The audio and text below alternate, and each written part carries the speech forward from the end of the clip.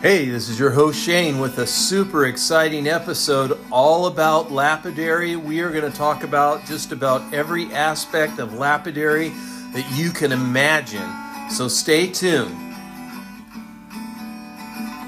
On the first part of the journey, I was looking at radical rocks. There were fossils, minerals, and rocks and things. There was sand, hills, and rings. The first thing I found was a geocrystals, quartz with no clouds. Agate was hot and the ground was hard, but the gems were there to be found. See, I've been through the desert, found a rock with no name, felt it good to have in my hand. In the desert, you can find lots of rocks, 'cause radical rocks are everywhere. That's right, radical rocks are everywhere. Today, we're going to talk about what to do with those rocks. We are going to talk all about lapidary, how to do lapidary. We will talk about the history of lapidary, types of gemstones, from precious to semi-precious to rocks that can be used for lapidary. We're going to talk about lapidary tools and equipment. We'll talk about lapidary techniques. We will talk about gemstone selection and preparation. We will talk about lapidary safety and maintenance, finishing, polishing, and we will talk about lapidary as a hobby or business, and then have a little review afterwards. So this is another special edition that we are working on where we will go through a big topic, and the majority of the show or all of the show will be about that topic. That'll be the majority of it. Sometimes at the end we'll have a little variety. If you want to stay tuned and stay on the podcast for a little bit longer, you can hear some of the current topics that I have found for your entertainment and education, if that is what you want. So, you can follow us on social media. Let's see, I did not... I got it right here. You can find us at MeWe.com/join/Radical Rocks. Or if you already have a MeWe account, just look up Radical Rocks and you'll find us. There's several groups there. The Lapidary, Radical Rocks Lapidary one is our most popular with about 5,000 members.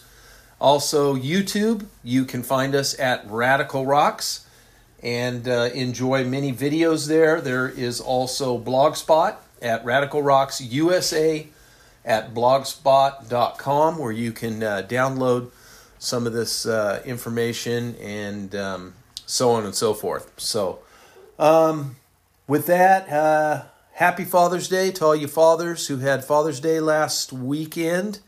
And, what else?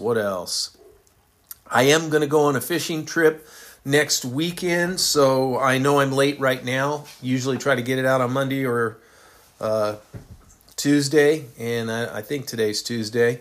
I've been working nights, so I've got a lot of things going on, so we'll try to get something out next week, but no guarantee.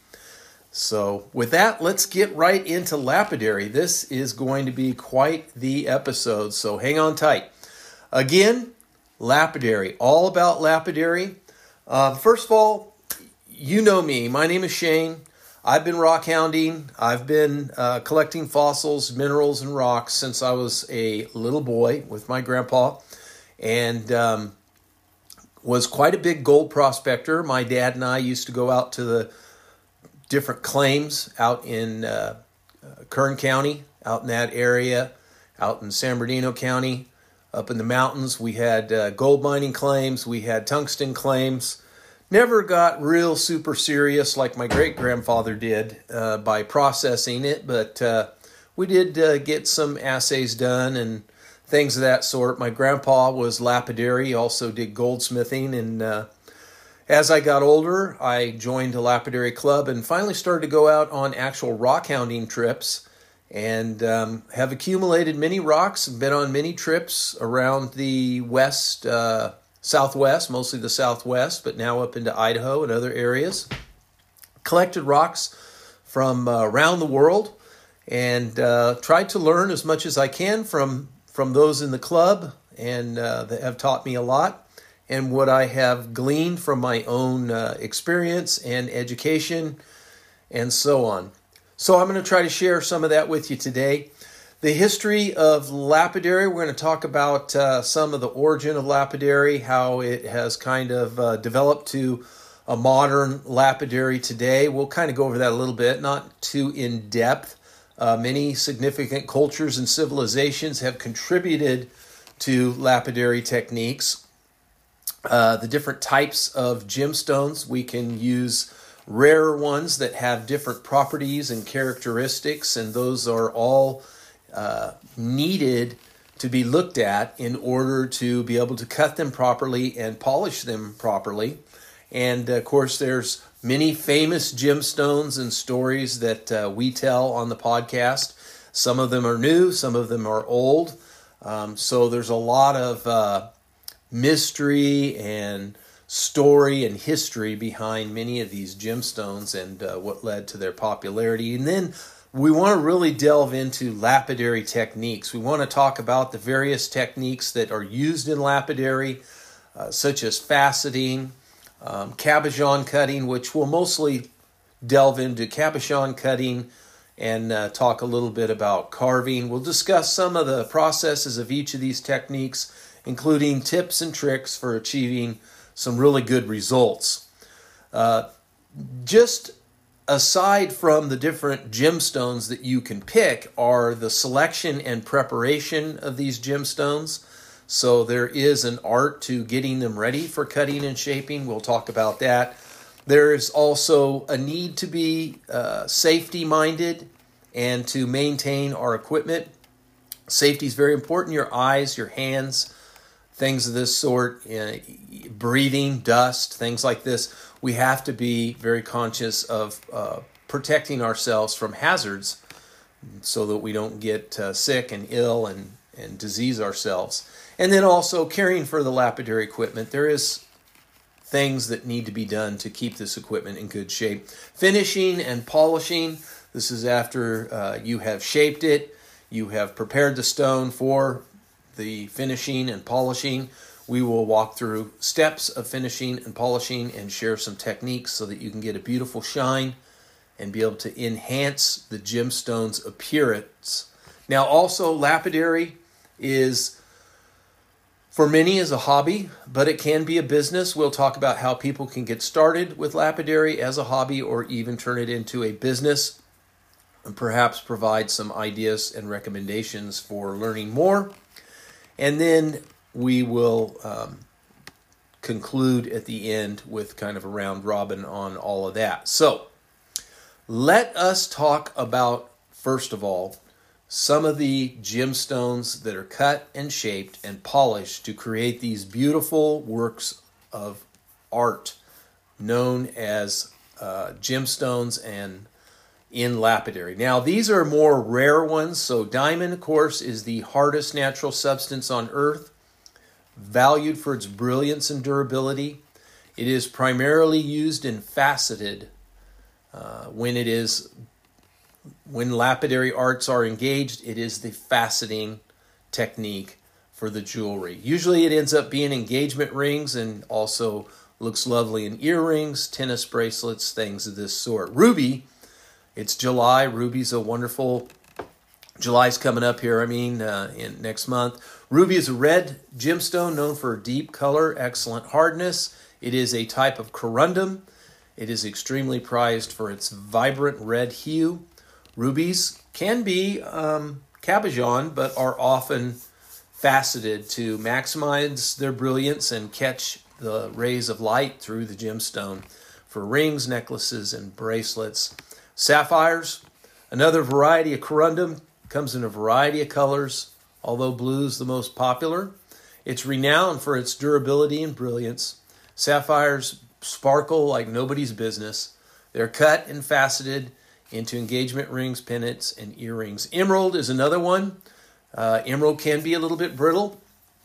It is hard, but it can be brittle and crack at times. You have to be careful. This also is cabochoned or faceted and is in the burl family and treasured for its beautiful, vivid green hue. Used in rings, necklaces, and earrings. Amethyst is purple variety of quartz, pretty widely available. This is something, also it is a great choice for a stone for people who are beginning to facet. And it also can make beautiful cabochons and beads. Opal, everybody loves opal. Opal really isn't faceted so much. It's not impossible. Mexican opal that is orangish kind of all the way through could be faceted. Typically, opal is many colors of the rainbow, fire opal, things of this sort, black opal with rainbow iridescent flecks all through it. Vibrant plays of color make it very desirable and used in rings, necklaces, and earrings. So these are a few examples of precious gemstones that would be used in lapidary, but also the lapidary artist can explore and create with topaz, garnet, aquamarine, and many more. And these also are probably, unless they're super spectacular specimens, these are probably going to fall into the precious to semi-precious category. Now, I want to talk about the semi-precious colors. Let's see. Yes, here we go. Semi-precious. These are gorgeous. Semi-precious is a diverse group of minerals that are used in lapidary to create stunning pieces of jewelry and decorative objects.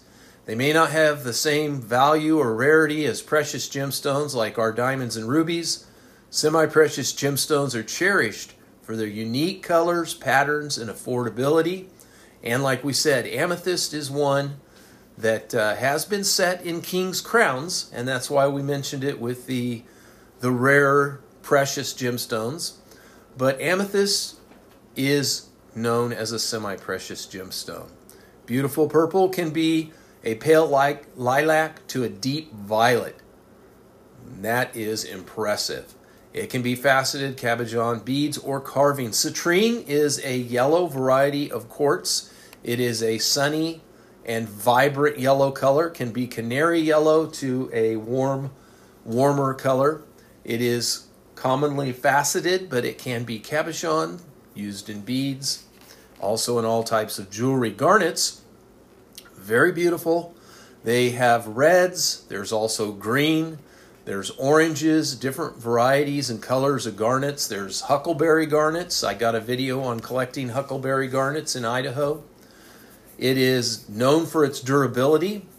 Garnets can be faceted or cabochoned and also be found in beads. Most common color is red. Peridot is a vibrant green, sometimes a yellowish green. The more green it is, the more sought after it is typically. Olivine is typically a little bit darker, very prized for its color. Sometimes it was mistaken as emerald by those of early antiquity. Peridot is used for lapidary for faceted cuts, cabochons, and beads. It can be used in all sorts of jewelry. Here's one of my favorite.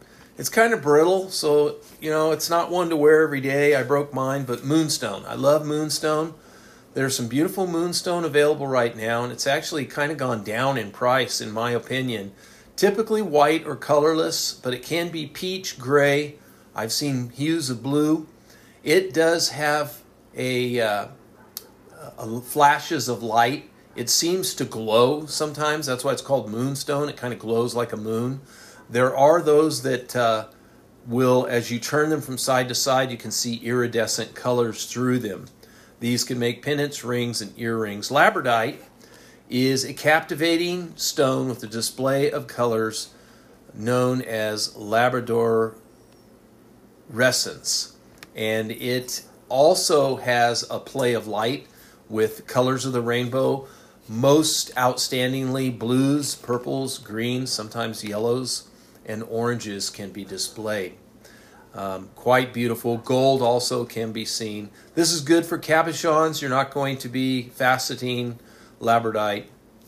So those are a few examples of semi-precious. Now let's talk about rocks, and these are also semi-precious, but these are the ones that most people are going to use in lapidary. You, as a lapidary artisan, will work with various types of rocks and minerals. Use these to create beautiful objects, not all jewelry. Sometimes it could be making a carving. It could be creating, I made the state of Idaho and put it on a piece of wood. I thought it was very artsy.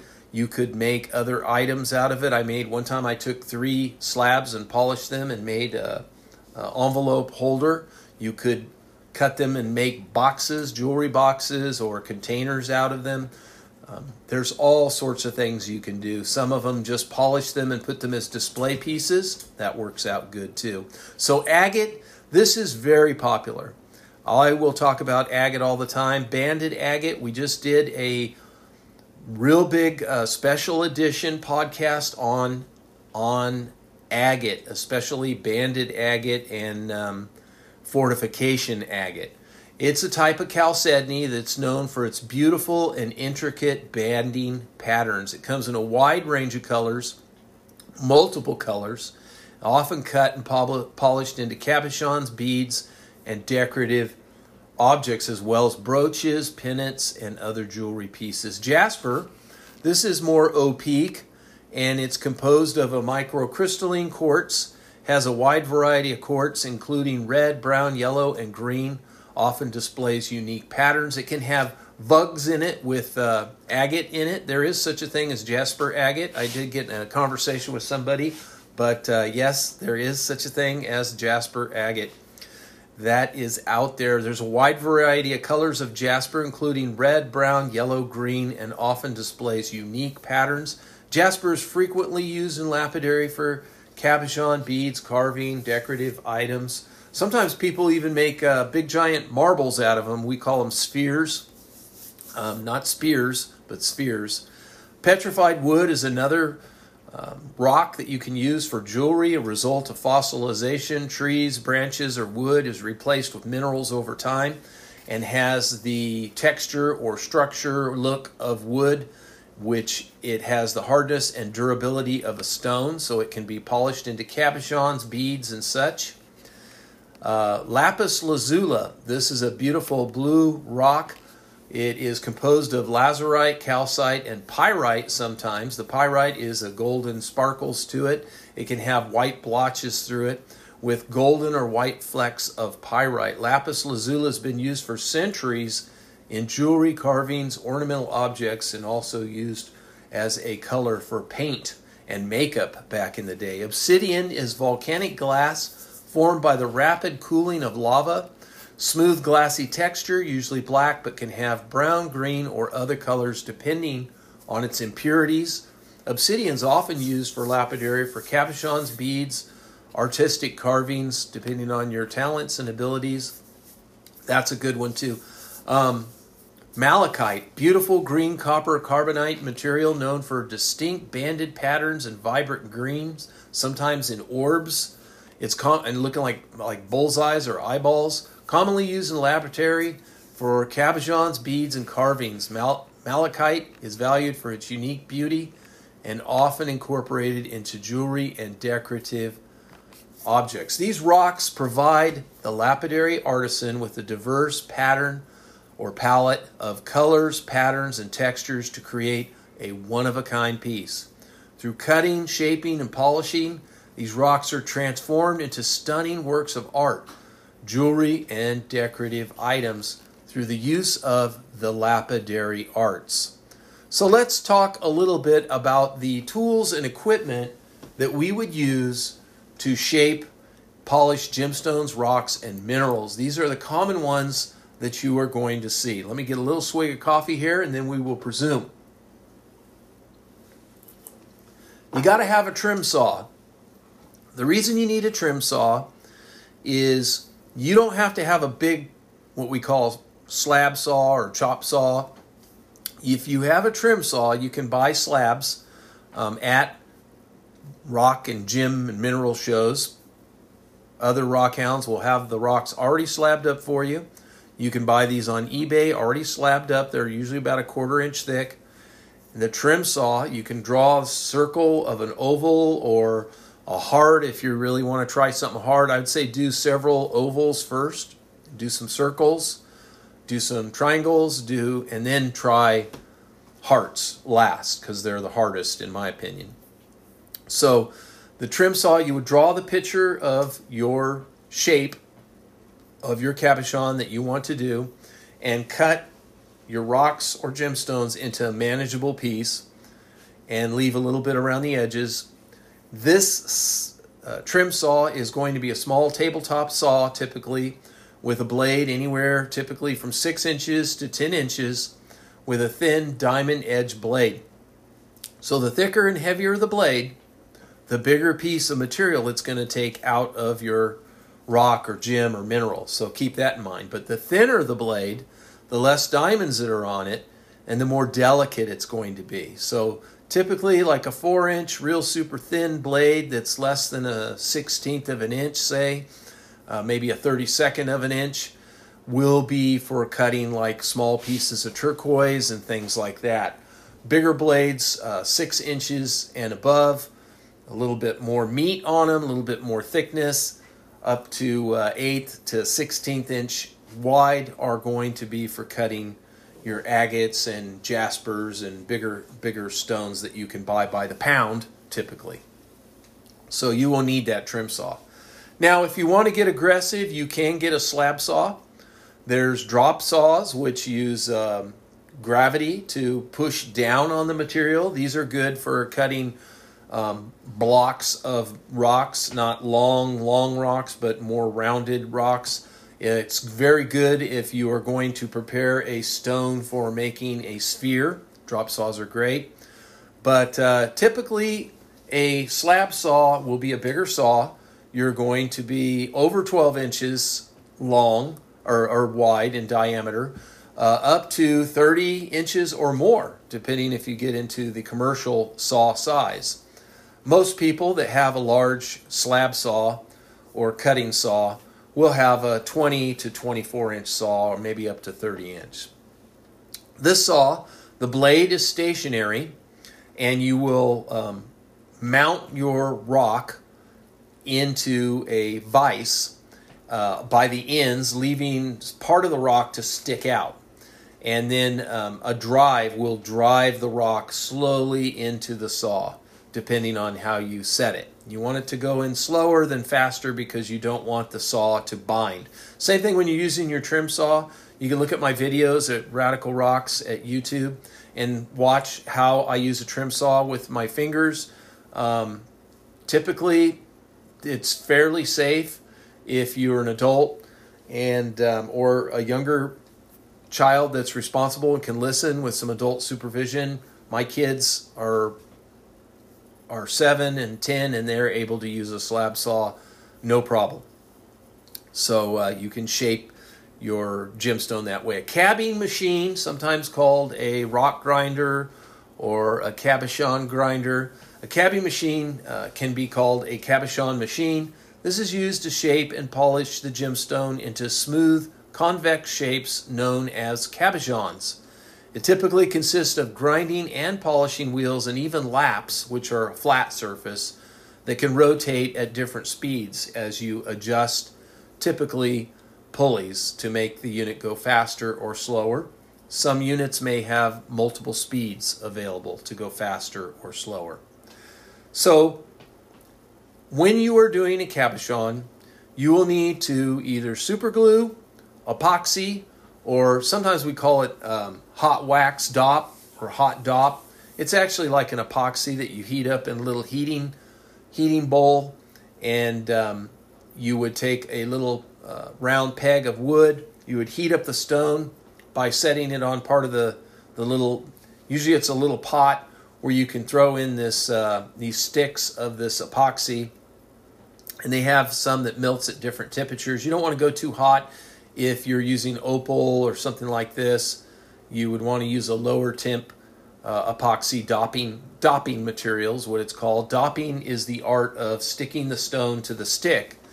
The stick will hold the stone there so you can start to grind it and shape it and polish it.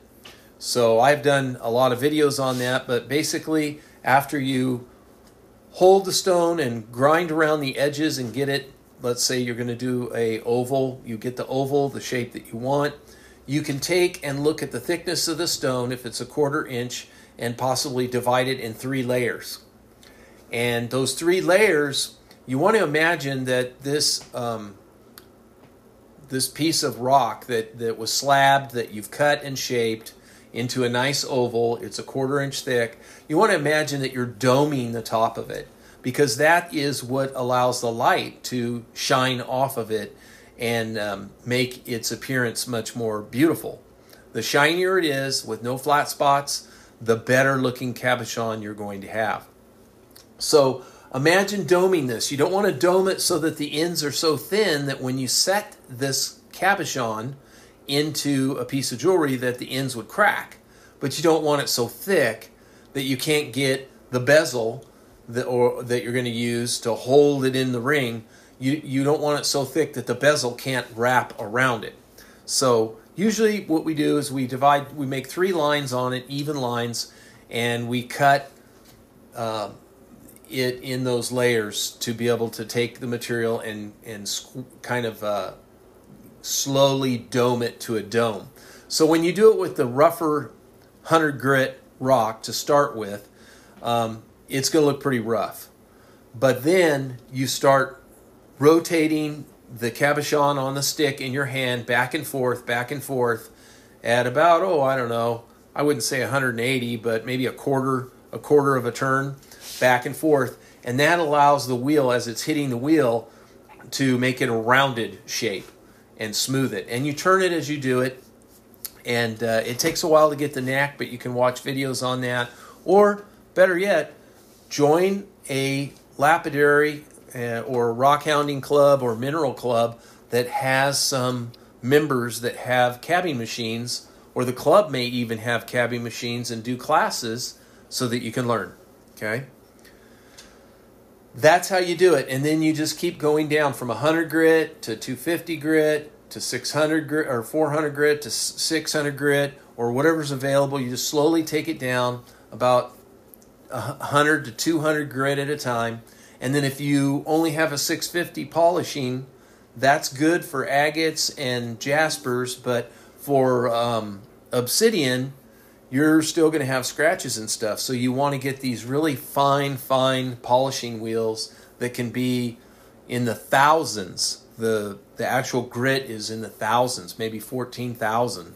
So it's very, very fine, and it will give it a bright, gleaming polish. Finally, polishing compounds are available. You can use tin oxide or iron oxide on a leather wheel with a little bit of water. I've got videos on that too if you need a visual. And also there's ZAM and other ways of putting a final polish on it if needed. Faceting machine. This is what we talked about for our semi-precious stones. That's one option. Some of them can be cabochons, and most of our precious stones we would want to facet them like a diamond ring, a wedding ring, right? This will put the angles. You'll need to have a guide for that. If you subscribe to Rock and Gem magazine, they used to give a lot of numbers for doing faceting. I haven't seen that so much lately, but they have had them in the past where they give you the actual numbers that you set your machine, the degrees, and the instructions on how to facet these. Classes are also available from different rock hounding and mineral clubs around the country, and probably even in other countries. So faceting machine is a wonderful way. You have a rotating lap. This is just a flat surface that spins. Sometimes they use a diamond encrusted plate. It only has, it's a lapping wheel. It has the diamonds only on one side. Or you can even use grits to do faceting. It's a lot harder way to do it. I would recommend using the lapping wheels that have the diamond already in it. And then, aside from faceting machines, we have diamond grinding wheels. Sometimes these are incorporated into your cabbing machine. Sometimes you will buy a separate arbor that the wheels would go on, or a separate assembly. Usually there's a belt and the motor is attached to the belt, and the belt goes around a pulley, and there's usually a wheel on either side where you could have these grinding wheels with a little metal underneath it to catch the water and an ability to dump a little water on it. So while you're cutting these, typically these cabbing machines have little valves on the top where you can drip the water on top of the stones, because if it's wet, you're not getting dust, you don't have to worry about the dust flying and getting into your lung, because it's wet and it's just going down the drain in a safe fashion. But if you're ever doing any kind of dry sanding, polishing, anything like that, make sure you have a very good dust mask. Make sure you have do it outside possibly. Make sure the dust is going away from you. A lot of guys have configured just a cheap fan and put a plastic around their work area, and then run cheap duct work from the top of that, and then fashioned a box and attached a box out of just cardboard and tape, and then attach the duct to that and cause a vacuum to draw like when you're grinding on your flat lap, if you're not using water, if the water's creating a lot of mist, you probably don't want to breathe the mist either. You could use this fan or something to get that away, and you could wear a mask. All right, so grinding wheels are great if you have them. It gives you some really good ways of shaping the gemstones very quickly. Some people like 80 grit. That's really rough. I'd rather have 100 and a 200 grit diamond wheel. That is ideal. 200 grit would be for the softer materials, and the 100 grit would be for like agates and jaspers and things like that. Also, you're going to want to have some sanding and polishing discs. These are known as laps. We talked about them a little bit for smoothing and polishing gemstones. Some lap units are actually just a flat disc. They're not a spinning wheel, and you can make cabochons out of those very nicely. They pop off, and you have different grits that you can put on there. They work very well. Some use metal or resin. They're embedded sometimes with diamond or other abrasive particles of different grit sizes. Another thing you might want, another piece of equipment as a lapidary artist, is a tumbler. A tumbler, you can buy these at Harbor Freight. They're not that good, but if you just want to try it out, it's some way to get started for, without spending several $100s. You can go to rock and gym shows and look for a used piece of equipment. You can try to look online and find a used piece of equipment, or you can buy something new from a rock shop or one of the lapidary distributors. Tumbler, you put your rocks in there. Make sure you put the same kind of rock in there. Follow the directions. Don't put soft rocks with hard rocks. I put just one kind of rock in there. It's either going to be all agate or all jasper or all whatever. It's all, so it's one kind. So you put it in there. You start off with the most aggressive grit, and then work your way down grit by grit. And it can take weeks and weeks, but in the end, you'll have these beautiful, shiny rocks. A lot of times you can see these. They sell them in the stores.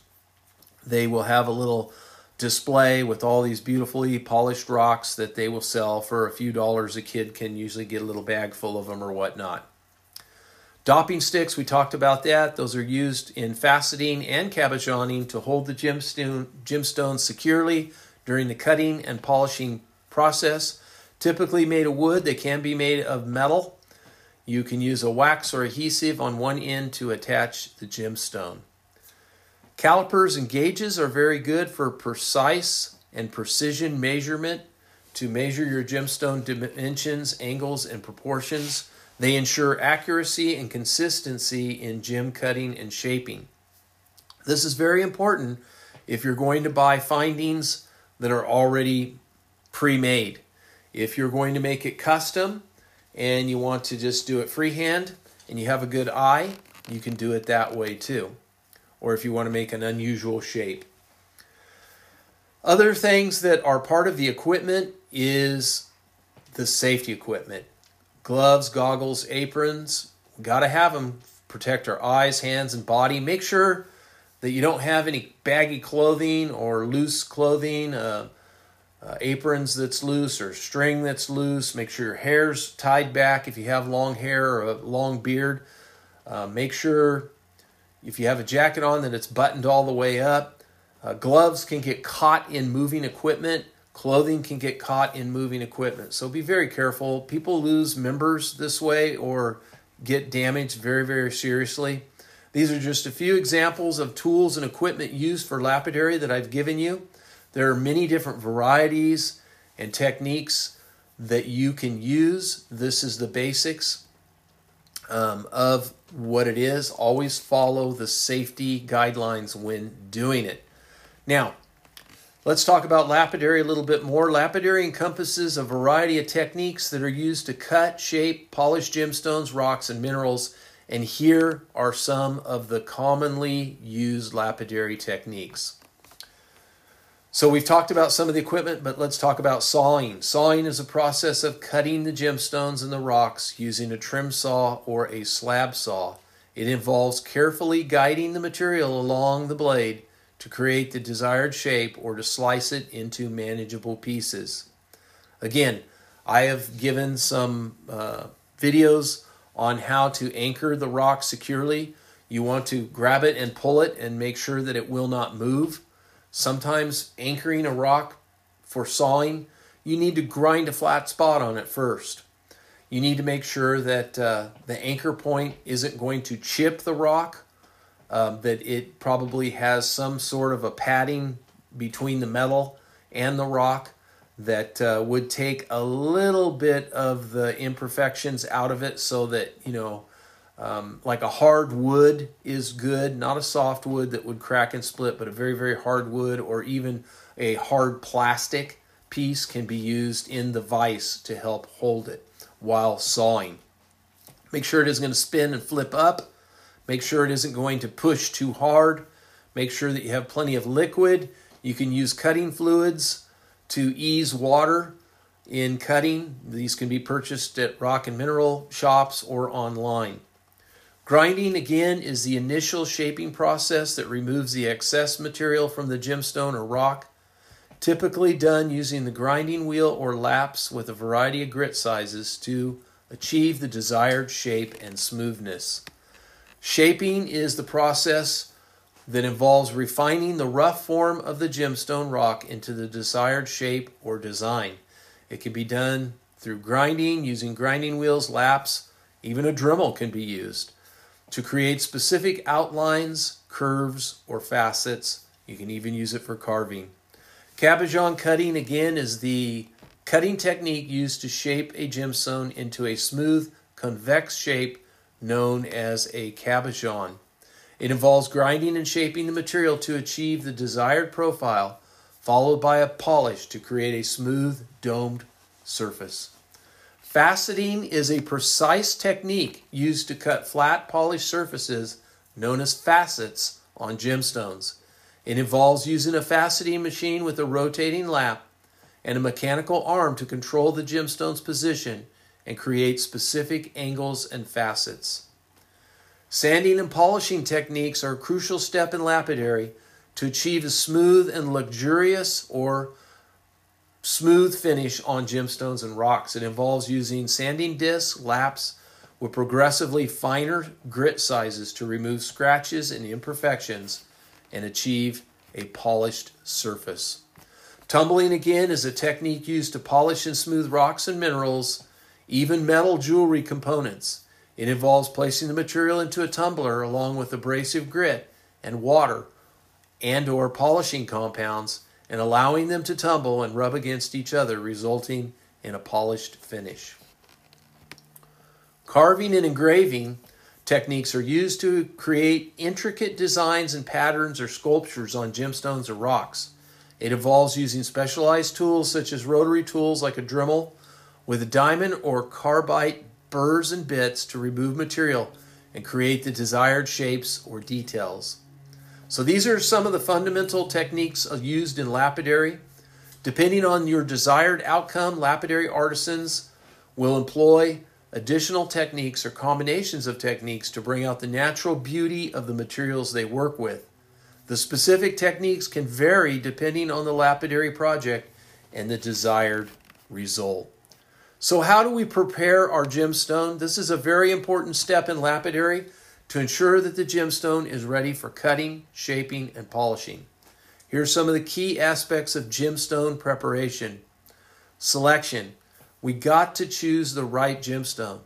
We want one with good color, clarity, and durability. We want to consider the intended use. Is it jewelry? Is it decorative? Or is it just for artistic purposes? Is it clean? We need to clean the gemstone and clean the area around it. Remove the dirts and oils and debris. If you cut with an oil saw, you will need to let this soak in a kitty litter and then wash it with mild, maybe possibly warm soapy water and a soft brush to get rid of the oil. You don't want the oil to heat inside and cause an imperfection in the stone. You want to inspect these gemstones carefully for cracks, fractures, or inclusions that might affect the cutting and shaping process. If you have a bubble there and there's water in it, it could break the stone. If you have a crack, it could continue to crack and break the stone. Pay attention to natural cleavage planes. Know the fracture of your material, and that means if it were to break, how does it break? What's its weakest spot? Look at it. See if there's any areas that might require extra cushioning or caution for your finished project or for the lapidary work itself. Marking the gemstone with a wax pencil.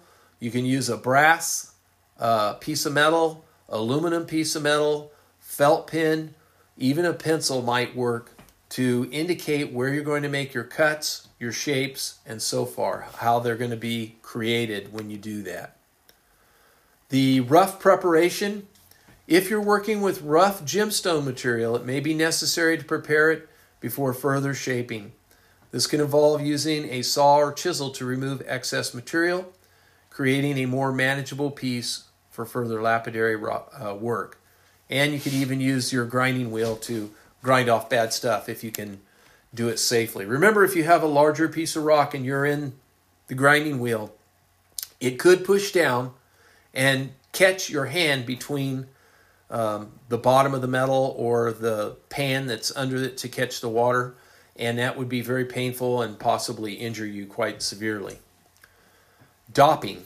So dopping is a technique where the gemstone is attached to a dop stick or a holder using a wax or an adhesive. It allows for better control and stability during shaping and cutting process, especially in faceting. So you want to plan everything out. Plan the shape, the cuts, the facets, whatever you're going to do. Plan it first before you begin any lapidary work. Consider the gemstone's natural features such as color, zoning, or inclusions and how they can be incorporated into the final design. Maybe this little inclusion will look real pretty if it was right in the middle of the stone, or maybe it needs to be off to the side. Think about it. Try to plan. By properly preparing the gemstone before starting lapidary work, you'll ensure that the gemstone is in optimal condition for cutting, shaping, and polishing. That will help you achieve the desired outcome and minimize the risk of damage during the lapidary process. So lapidary involves working with various tools and materials, so safety precautions and maintenance are essential, and that's why we're repeating it. Here are some important considerations for lapidary safety and maintenance. Personal protective equipment, also known as PPE. Always wear safe-fitting, clear goggles, glasses that are appropriate for impact from flying debris, dust, and fragment. Use gloves to protect your hands from cuts and abrasions, especially when handling sharp gemstone edges or when grinding and cutting tools. Sometimes you have to be careful near the grinder because a glove can get caught into things too, so use discretion. Wear a mask or a respirator to avoid inhaling fine dust particles generated during grinding and polishing, especially if it's dry. Workplace safety. Ensure your lapidary workspace is well ventilated to minimize dust and fume inhalation. Consider using a local exhaust system working near or by an open window.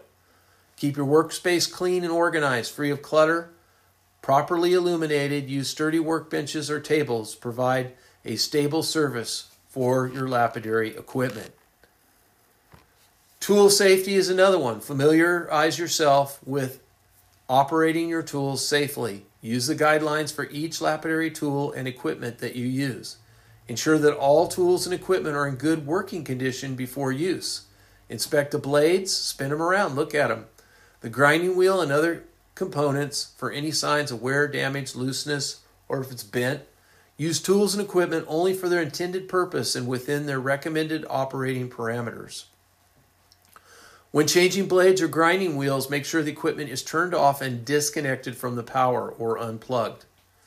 Handling and cutting safely. You want to handle gemstones and lapidary materials with care to avoid injury. Some gemstones may have sharp edges or points. When cutting or shaping gemstones, work slowly and steadily. Apply gentle, even pressure.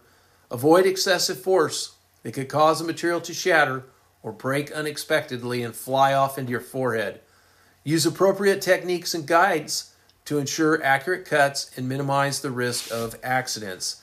Guides are often available with some grinding wheels.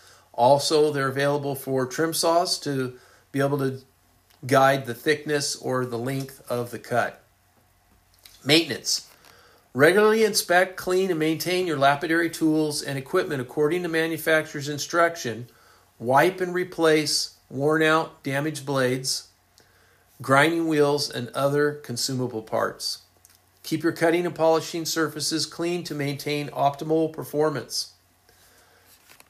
Continue to listen to my podcasts over and over again. Go to a rock club. Hang out with someone that does lapidary. Buy a book.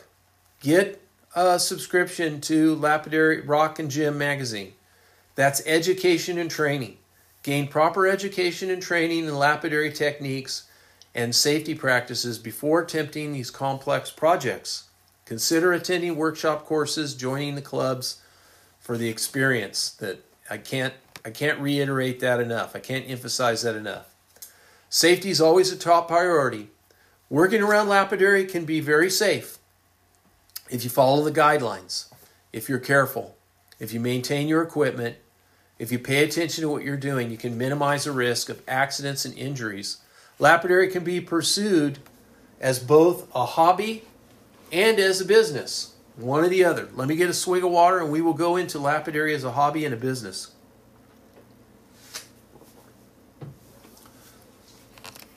Lapidary is a hobby. This is probably where most people fit in. They engage in lapidary as a rewarding and creative hobby. It allows individuals to work with beautiful gemstones, rocks, and minerals and transform them into beautiful, unique pieces of art or jewelry. As a hobby, lapidary offers a way to relax, express creativity, and connect with nature. If you're going rock hounding, which you got to do that, keep you young. Most rock hounders are in their 80s and they're still out there traipsing across the desert. It keeps you young. Rock hounders don't die, they petrify. I'm telling you, it's a great hobby. It can be very fulfilling pastime, provide a sense of accomplishment when you create a personalized gemstone creation. People love it. People are going to seek out your creations as gifts. People will probably even, at some point, if you make enough cabochons, it's happened to me, people will offer to pay you to make them lapidary art items. Lapidary as a hobby allows individuals to learn and develop skills in cutting, shaping, and polishing gemstones while exploring geological and mineralogical aspects of the minerals and materials they work with. It can be an enjoyable way to connect with other lapidary enthusiasts through workshops, classes, club lapidary activities where members share knowledge, experiences, and showcase their creations. And they trade rocks with one another a lot of times. So that's kind of the hobby in a nutshell. Now, lapidary as a business. Lapidary can be pursued as a business. Individuals can create and sell their lapidary creations. You can do it just by making cabochons, or you can go another level and do wire wrapping or silversmithing, or even go with gold or other exotic metals and minerals. Customers love these items. As a business, lapidary artisans may specialize in various areas such as creating custom jewelry pieces, crafting decorative objects, supplying gemstones to jewelry makers, or offering lapidary services like cutting, shaping, and polishing gemstones for clients. Running a lapidary business involves not only the artistic and technical skills of lapidary work, but also the aspects of entrepreneurship, such as marketing, managing inventory, pricing, and customer relations. Lapidary artisans may sell their products through various channels, including online platforms, craft fairs, jewelry stores, or establishing their own physical store or studio. So whether you pursue it as a hobby, a business, whatever it is, lapidary offers a wonderful opportunity for you to express your creativity and appreciate the natural beauty of materials, connect with others that have the same love of rocks and gemstones, and you can do this as a business or a hobby.